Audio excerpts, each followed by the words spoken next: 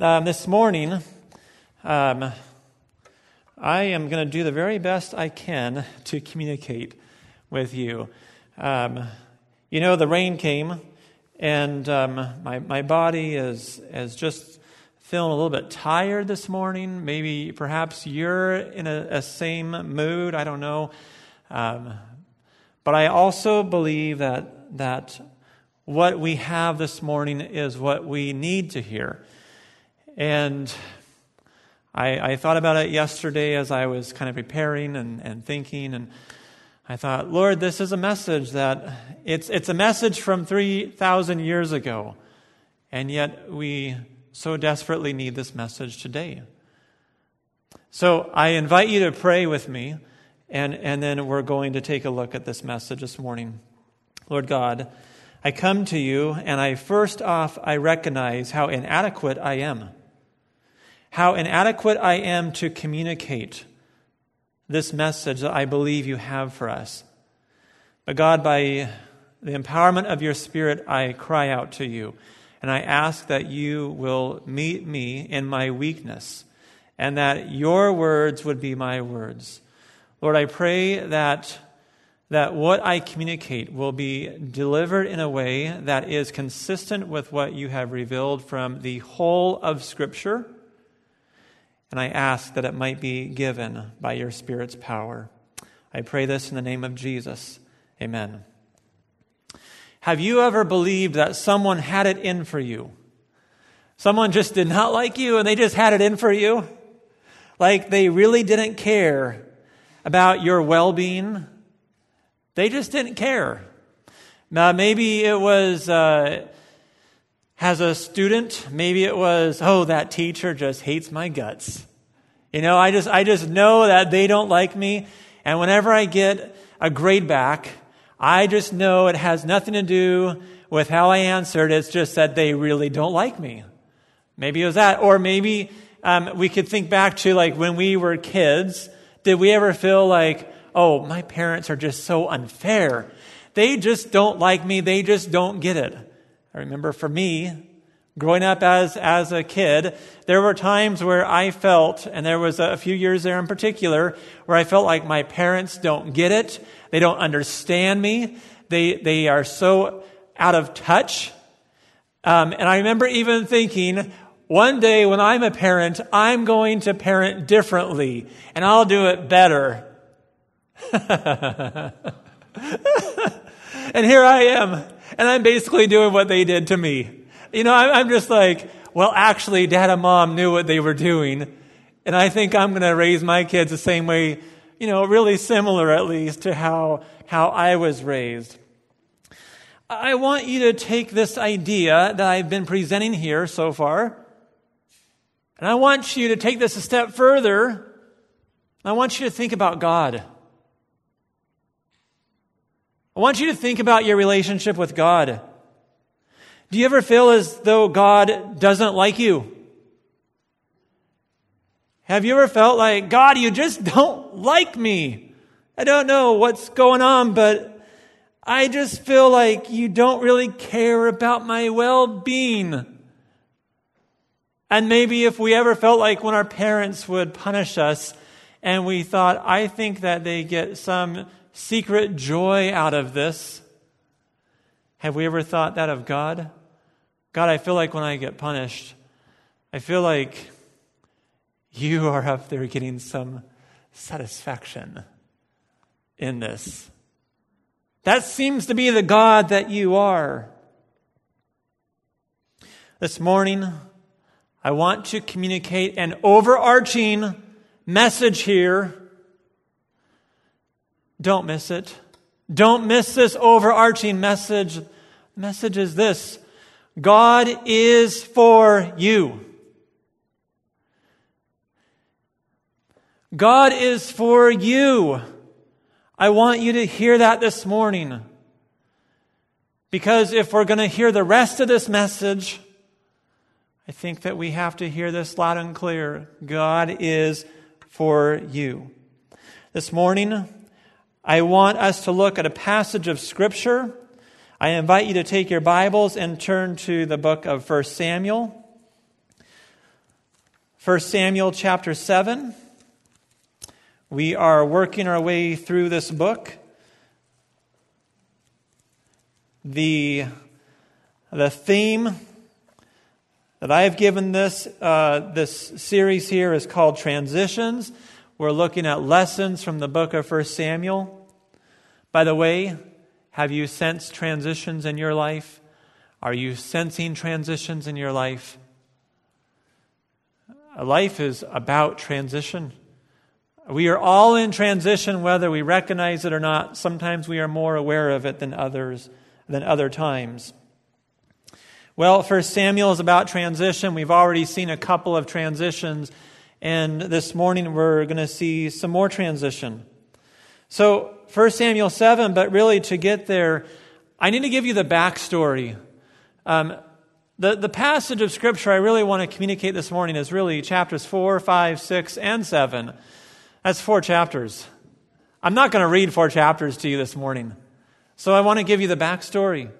And so to give you the backstory this morning, I brought along a little bag. I had to get actually a bigger bag this morning. My Winco bag was too small. Tried a Walgreens bag, that was too small. I was looking for my Trader Joe bag. I couldn't find it. That would have been too small though too. So I have this bag here. And I've got just a few things, just 3 things in here. But there are things that might help me as I recount kind of what happened in chapters 4, 5, and 6. And then we'll actually read 7 here. I brought this first off. This is just a little box, right? It's just a little box. Inside this box are actually dominoes. I left them in. You can hear them, right? There's dominoes in here. The dominoes has nothing to do with 1 Samuel chapter 4. The box kind of does. Okay? This is just really very symbolic here. This represents something. Do you know what it represents? In 1 Samuel chapter 4, I think I may have heard it, in 1 Samuel chapter 4, the writer, we don't fully know again who this writer is, perhaps Samuel, writes about a box. But he doesn't call it a box. He calls it the Ark of the Covenant. It was significantly bigger than this, but it wasn't huge.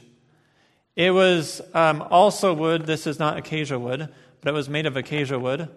Our floor in our house is made of acacia wood. I chose not to rip that up this morning to bring that down here. You're welcome, wife. She was like, well, the flooring is acacia wood. True. We'll just let that sit. I've got this box here, which reminds me of the Ark of the Covenant. Let's throw a picture up on the screen right now, which gives you an idea actually of what the Ark would have been like, and maybe it might give you a bit of an idea of the dimensions here because you've got 4 guys that would be carrying it on these poles here. Kind of gives you an idea of how big it was. It was actually overlaid in gold. Didn't have any gold laying around the house this morning, so didn't bring any of that along. But it was overlaid in gold.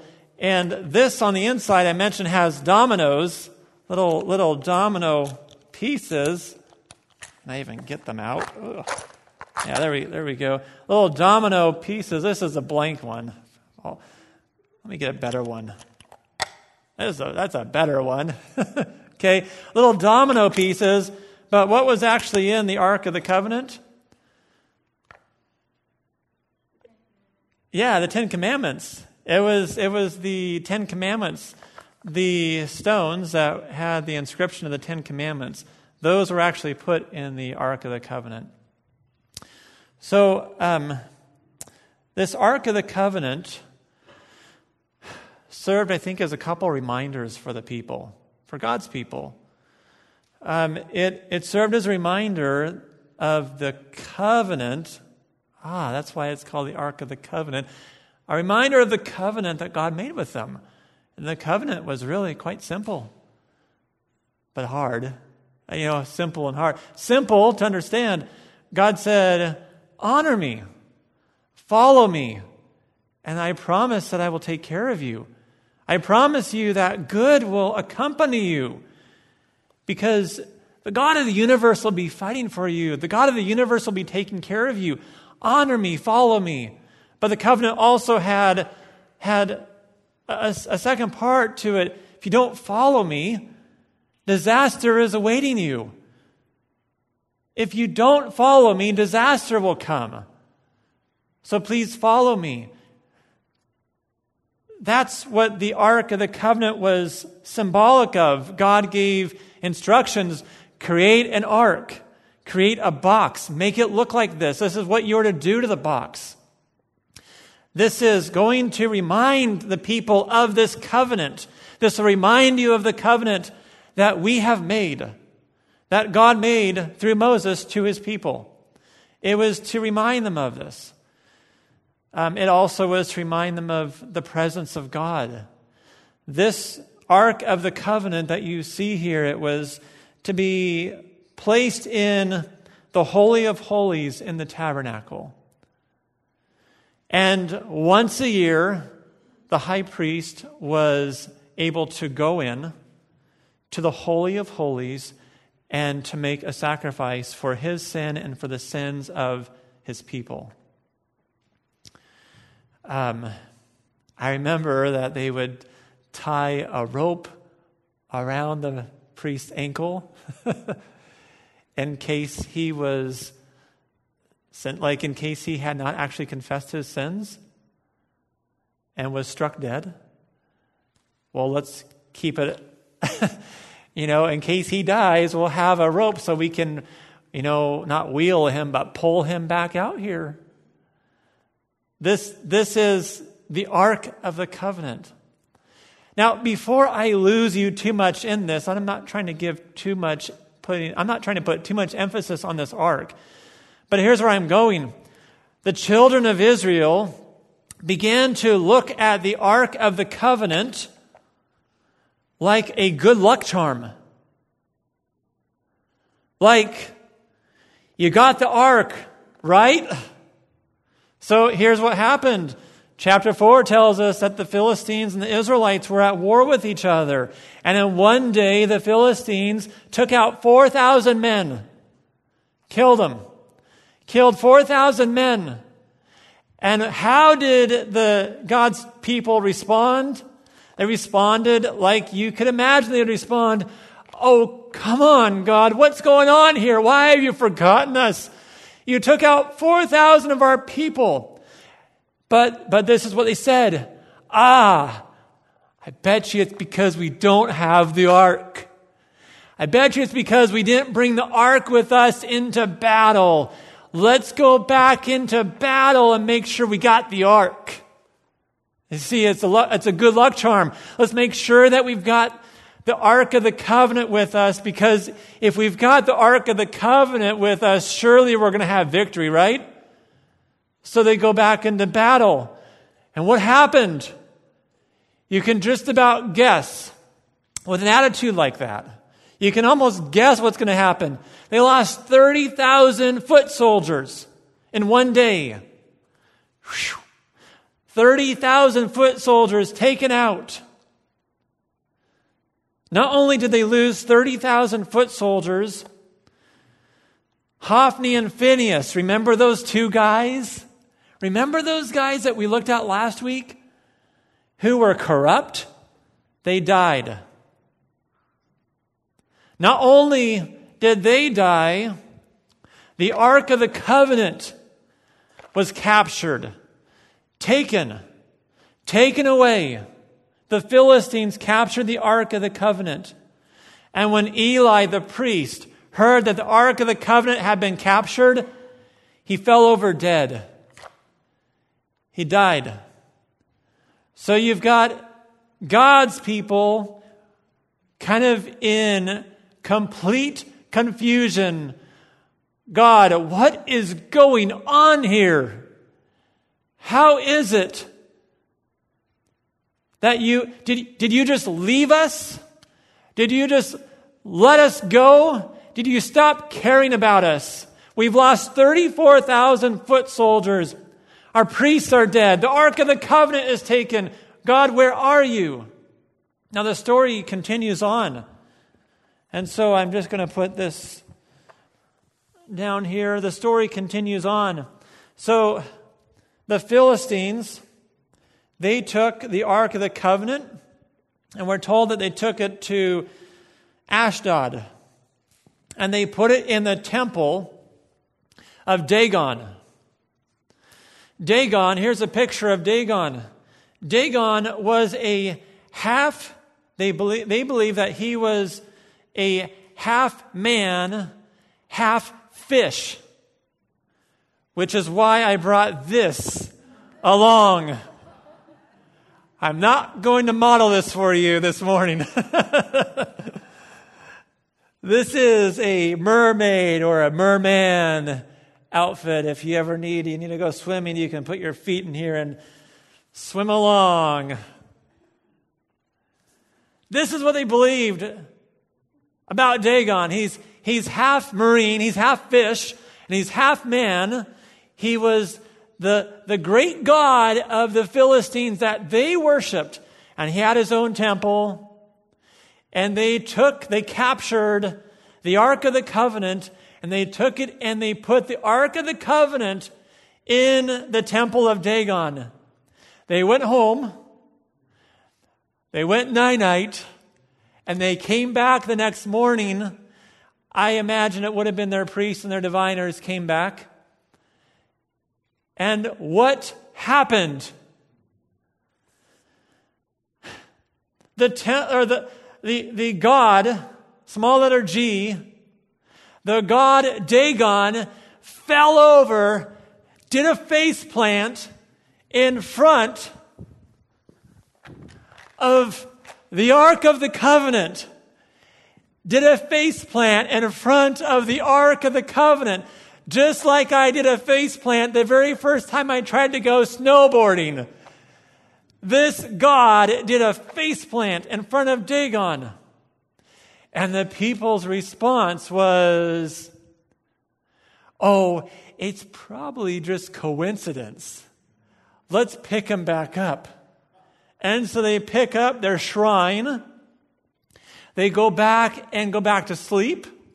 And they come back again, and what has happened to Dagon? Bam! Face plant. This time, his head and his hands rip off the body. It's just a shrine, okay? Head and hands are broken off. All that's left is the trunk of his body, prostrate in front of the Ark of the Covenant. Now, besides just these things happening, something else happens. The people in Ashdod recognize that they're getting sick. They're getting afflicted with tumors. Not just a couple people, many people. Many people are being afflicted with tumors. And so they say, it's the ark. It's that box. It's that, as they thought it, it's that God of the Israelites. He's messing with us. Now remember, they believed in many gods. So this is just one of the gods, but the God of the Israelites is messing with us. We see evidence of this because Dagon keeps on falling over, and now we are being afflicted with tumors. So what are we going to do? They take the Ark of the Covenant and they deliver it to Gath. Let's put it in someone else's territory. It's still our territory. Interestingly enough, this is Israelite territory that had been taken over by the Philistines. Let's put the Ark of the Covenant in Gath and let them take care of this problem. What happens to them? They all get tumors as well. Well, what are we going to do? Let's move it again to Ekron. And so they move the Ark of the Covenant to Ekron. And what happens? Those people get tumors as well. So the Philistines consult their priests and their diviners and say, what are we supposed to do with this? This unique box here is really messing with us. What are we supposed to do? And the diviners and the priests, their priests, remember the ones who served Dagon, they said, okay, here's the plan. We're going to put the box, that Ark of the Covenant, they didn't know it was called the Ark of the Covenant. We're going to put that box on a cart. And we're going to send with it some gold tumors. Don't you just love how they think? And some gold rats. I couldn't find any gold rats this morning or any gold tumors. And we're going to tie one more thing in this here. We're going to, do you know what this is? We're going to tie some cows. We're going to tie 2 mama cows who have just given birth to little baby calves, and we're going to tie them to the cart carrying the Ark of the Covenant, that box. And if this is truly supernatural, though these mamas have young who they are still nursing, if this is truly supernatural, then these cows will take this cart back to Israel, to the Israelites. Now, humanly speaking, they have made it impossible. They have made it completely impossible. Like, that is just not going to happen. But when they do this, what happened? The 2 cows who had been nursing their young take off and haul the Ark of the Covenant back to Israel. Now, that's the backstory. I don't even know what to do with this stuff. I'll put this over here. Because we're going to sing one more song, and I don't want it to get in the way. With that backstory, I want you to look at 1 Samuel 7, and I hope that you're already there. 1 Samuel chapter 7. I want you to see the response of the people. So the Ark of the Covenant has been brought back to them. But look at their response. Verse 2 of chapter 7. It was a long time, 20 years in all, that the ark remained at Kiriath Jearim, and all the people of Israel mourned and sought after the Lord. So stop there. If we think that this took place all over like just a couple weeks, a couple months maybe, we're wrong. This is 20 years later. 20 years later, children of God, God's people, are mourning. Why are they mourning? Because they've had 34,000 foot soldiers die. Because their priests are gone. Because the Ark of the Covenant was taken. It's back. And I kind of think that perhaps some of them were thinking, I don't even know if I want it back. I don't know if I even like this. We've had it. We've tried to use this Ark of the Covenant, and I don't like it. It's not working for me. They're mourning. For 20 years, they're just mourning. But I also note that it says that they're seeking after the Lord. Perhaps, is it some of them? Is it all of them? Was it divided? I don't know. Well, yes, I do know. It was divided. We're going to find out why here in a bit. I think there was part of them. I seek after the Lord. I'm seeking after the Lord. Yes. But I think there's so much more going on here. Look at verse 3. Samuel said to the whole house of Israel, okay, guys, if you are returning to the Lord with all of your heart, then rid yourselves of the foreign gods and the Ashtoreths and commit yourselves to the Lord and serve him only. And he will deliver you out of the hand of the Philistines. Do you catch what Samuel is saying? If you are really serious, if you really intend to return to the Lord, then you got to stop worshiping the Ashtoreth's poles. And we read later on, and the Baals. You see, you are so divided. You have one foot in the kingdom of God and one foot placed in the enemy's territory. You have one foot trying to serve God and one foot trying to serve the idols. You are trying to hang on to Yahweh, and you are trying to hang on to the idols. You are trying to serve both. Okay, Samuel is saying, after 20 years of this mourning, if you are really serious about this, if you really want to return to the Lord your God, then it's got to be more than lip service. You've got to get rid of the idols. Until you get rid of your idols, God's favor is not going to rest on you. Remember again what I said at the start of this? God is for you. I believe it is so true.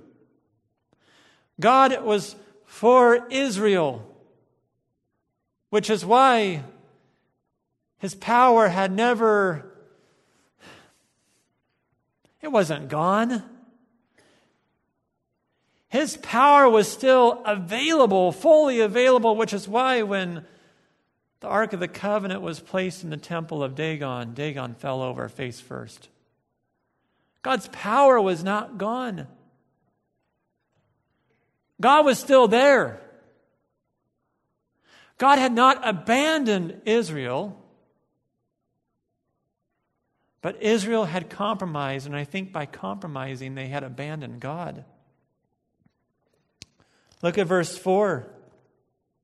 So the Israelites put away their Baals and the Ashereths and served the Lord only. I love those words. So the Israelites chose to listen. The Israelites chose to listen to Samuel. Okay, we're going to get rid of our idols then. Yes, we are serious about this. Yes, we really want to serve God alone. So we're going to get rid of the idols. We're going to get rid of them. I think about my years in ministry so far, and majority of them were in youth ministry, and I think about younger people who would come to me periodically and just say, Pastor Nita, I'm really struggling with X, Y, and Z. And this is just something that I know I'm struggling with, and it's holding me back. And I need help. And in talking with them, I would ask various questions, and I recognized that there were certain things in their life that were a stronghold. That the enemy had grabbed hold of them. And I told them, until you kill this, you're not going to have victory. And I know that's gruesome. And I said, yes, this is gruesome. Until you take an axe to this, until you seriously smash this, until you destroy this, until you get rid of this. Like, you know what's in your life that is causing you distance and separation and and a feeling of despair. You know what it is. The Spirit of God has spoken it to you, and I'm here to affirm that. So until you actually get rid of this and kill it, you will have no victory. And I could really sense when someone was truly wanting the victory, or when someone was saying, that's too much. I can't do that. Because oftentimes what I was calling them to was radical. You know, I think of a number, and it wasn't just this, but I think of a number of people that I'm struggling with pornography. I said, okay, until you actually recognize that maybe you need to put some restrictions on your phone, or maybe you need to place your laptop in a place that's public, or until you find some accountability here, this addiction is not going to go away. You see, you're going to have to do something radical here. You want victory, yes. How badly do you want victory? Because apparently it seems like you don't want victory that bad. Because you keep flirting. You keep flirting with the enemy. And yet you're saying, God, how come you're not with me? How come you don't care about me? I think God is saying, I'll tell you why. It's because you compromise. It's because you are not honest about your idols. You are not honest about that which you are actually serving. Remember, God is for you. God is for you. He cares for you. But that doesn't mean that God is saying, hey, now live however you want. God is saying, no, I have actually told you how you need to live. I have communicated with you. Are you willing to follow me? It's not going to be easy. It takes discipline. Are you willing to discipline yourself? Because to find the victory, you need to be honest with your heart. Am I hanging on to God while I'm also grabbing hold of an idol? Whatever that idol might be. I know that we want victory. We want spiritual victory. The children of Israel wanted spiritual victory. I think for the children of Israel, God is saying through Samuel, if you want spiritual victory, you take those Ashtoreth poles out. Smash them. Get rid of them now. Take the Baal. Get rid of him. Your heart is divided. We sang this morning, give us clean hands. Your hands will not be made clean until you get rid of your idol. What's your idol? What is the idol that pulls you? Read on, verse 5.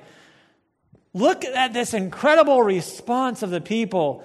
Then Samuel said, assemble all Israel and Mizpah, and I will intercede with the Lord for you. Now, I want to just note really quick that Samuel is the prophet and he is the priest here. And this is before Christ. So this is going to be different here. I understand that Samuel is interceding on behalf of the people in a way that I don't have to intercede on behalf of you. Why do I say that?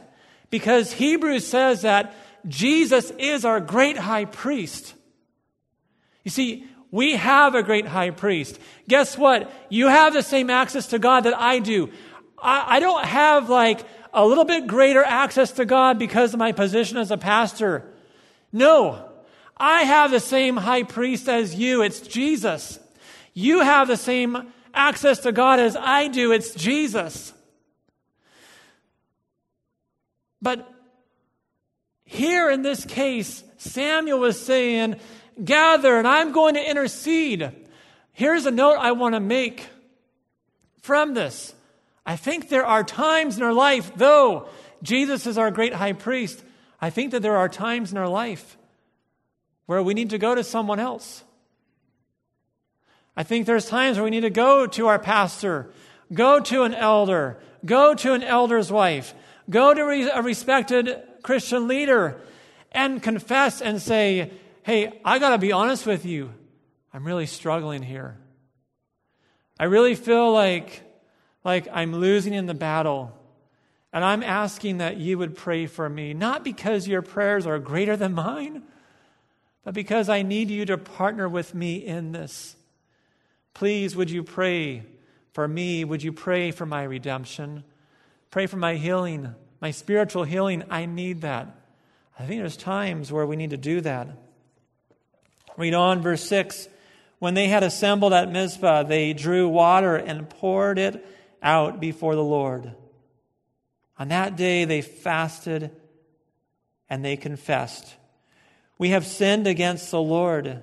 And Samuel was leader of Israel at Mizpah. I love the seriousness of these people. These people heard from Samuel this call to repent. And what did they do? For one whole day, they fasted and they called out to the Lord, God, we have sinned. Forgive us. They called out to the Lord. We have sinned. God, we need your forgiveness. We need it. Verse 7, when the Philistines heard that Israel had assembled at Mizpah, the rulers of the Philistines came up to attack them. They thought, we're going to get them again. And when the Israelites heard of it, they were afraid. So, sometimes fear is good. Because in this case, this was a healthy fear. I think about the arrogance that they had when they brought the Ark of the Covenant and thought, we're just going to bring the ark out and we'll just go attack them and we'll be okay. This time they were afraid. They were afraid of the Philistines. Verse 8, they said to Samuel, do not stop crying out to the Lord our God for us, that he may rescue us from the hand of the Philistines. Then Samuel took a suckling lamb and offered it up as a whole burnt offering to the Lord. I cannot help but notice the word whole burnt offering, thinking about Hophni and Phinehas who would make sacrifices and yet take the choice part of the sacrifice. Samuel offers it up as a whole burnt offering to the Lord. Samuel cried out to the Lord on Israel's behalf, and the Lord answered him. When Samuel was sacrificing the burnt offering, the Philistines drew near to engage Israel in battle. But that day, the Lord thundered with loud thunder against the Philistines and threw them into such a panic that they were routed before the Israelites. The men of Israel rushed out of Mizpah and pursued the Philistines, slaughtering, I know that's hard for us to hear, but slaughtering them along the way to a point below Bethkar.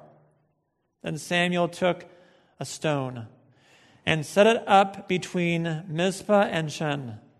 He named it Ebenezer, saying, thus far has the Lord helped us. So the Philistines were subdued and did not invade Israelite territory again. Throughout Samuel's lifetime, the hand of the Lord was against the Philistines. The towns of Ekron to Gath that the Philistines had captured from Israel were restored to Israel. And Israel delivered the neighboring territory from the power of the Philistines. And there was peace between Israel and the Amorites. God was for them. God had always been for them. God had never abandoned them. Israel had abandoned God. It wasn't like they didn't know about God. They knew enough to call out to him, God, how come you're not helping me? Hey, God, where are you at? Why? What's going on here? It took Samuel, a godly man, God's prophet, to speak to them and say, if you're really serious about this, you need to get rid of your idols. I mean, if you're really serious about this, if you're really serious about following the Lord, you've got to get rid of your idols. And they responded and said, okay, I'll get rid of my idols. I want them gone. I don't want this in my life anymore. I don't want the Baals. What about us? I know this passage is 3,000 years old, over 3,000 years old. But what about us today? I am pretty confident in saying that you probably don't have any kind of shrines in your house that you are wanting to worship. But I wonder what you are tempted to follow after. You know, again, one hand on the Lord God, and then one hand on something else. This morning, I'm going to give you an opportunity. I'm going to give you an opportunity to respond. Not to me. Because it's not me that we need to respond to. It's to the Lord God. We are a people who know. But let's not let our knowledge interfere with our heart. Where our heart really is at.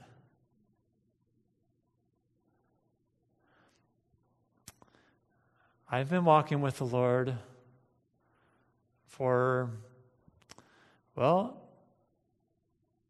me, a long time. About 38 years.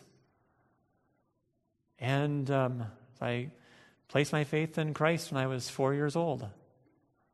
So for that, I've been walking with the Lord for about 38 years. And yet I know how easy it is for me in my walk with the Lord to want to grab onto the Lord and also grab onto something else. And so this morning, I just ask you, is the Spirit of God speaking to you? As He spoke to the children of God 3,000 years ago. Yes, you want victory. But you need to get rid of your idols. So is there something that you need to get rid of in your life?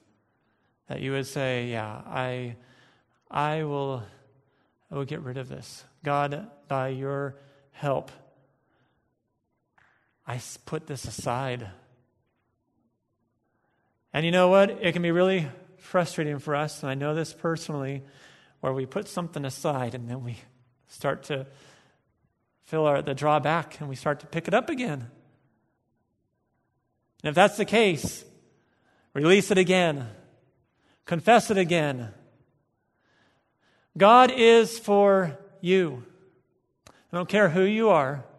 I don't care who you are, who's listening online right now. I don't care what your story is. I don't care where you've been. I don't care if you are listening to my words this morning and say, Nathan, quite frankly, I'm an atheist. I'm telling you, God is for you. God is for you. He is not here to excuse our behavior, but He is for you. God longs for you. God longs to be in a relationship with you. If you are a believer, God is for you. If you would say, there are areas of my life that I have been neglecting, or I've kind of brought matters into my own hands, God is for you. He is not here to excuse your behavior, but He is here to remind you I'm for you. So may our response be identical to that of the Israelites 3,000 years ago. I return. God, I return. Because God wants to do something through each of you. He does. And God wants to do something collectively through this body right here. Just as God wanted to do with Israel 3,000 years ago, God wants to do something through Kingwood Bible Church. What could stand in the way of God moving and accomplishing what He wants? It is our stubbornness and it is our refusal to identify the idol. May that not be us. I invite us to return. I'm going to close in prayer. I'm going to just invite Pam up here as well. And this morning, I just invite you to speak to the Lord personally. Is there an idol in your life? Is there something that you have been hanging on to? So, Lord God, right now we come to you. We come to you acknowledging who you are. But also, God, I just pray that we would allow your Spirit to speak to us in these moments. So right now in this moment, I invite you to speak to the Lord. And if you need to return, would you do so right now?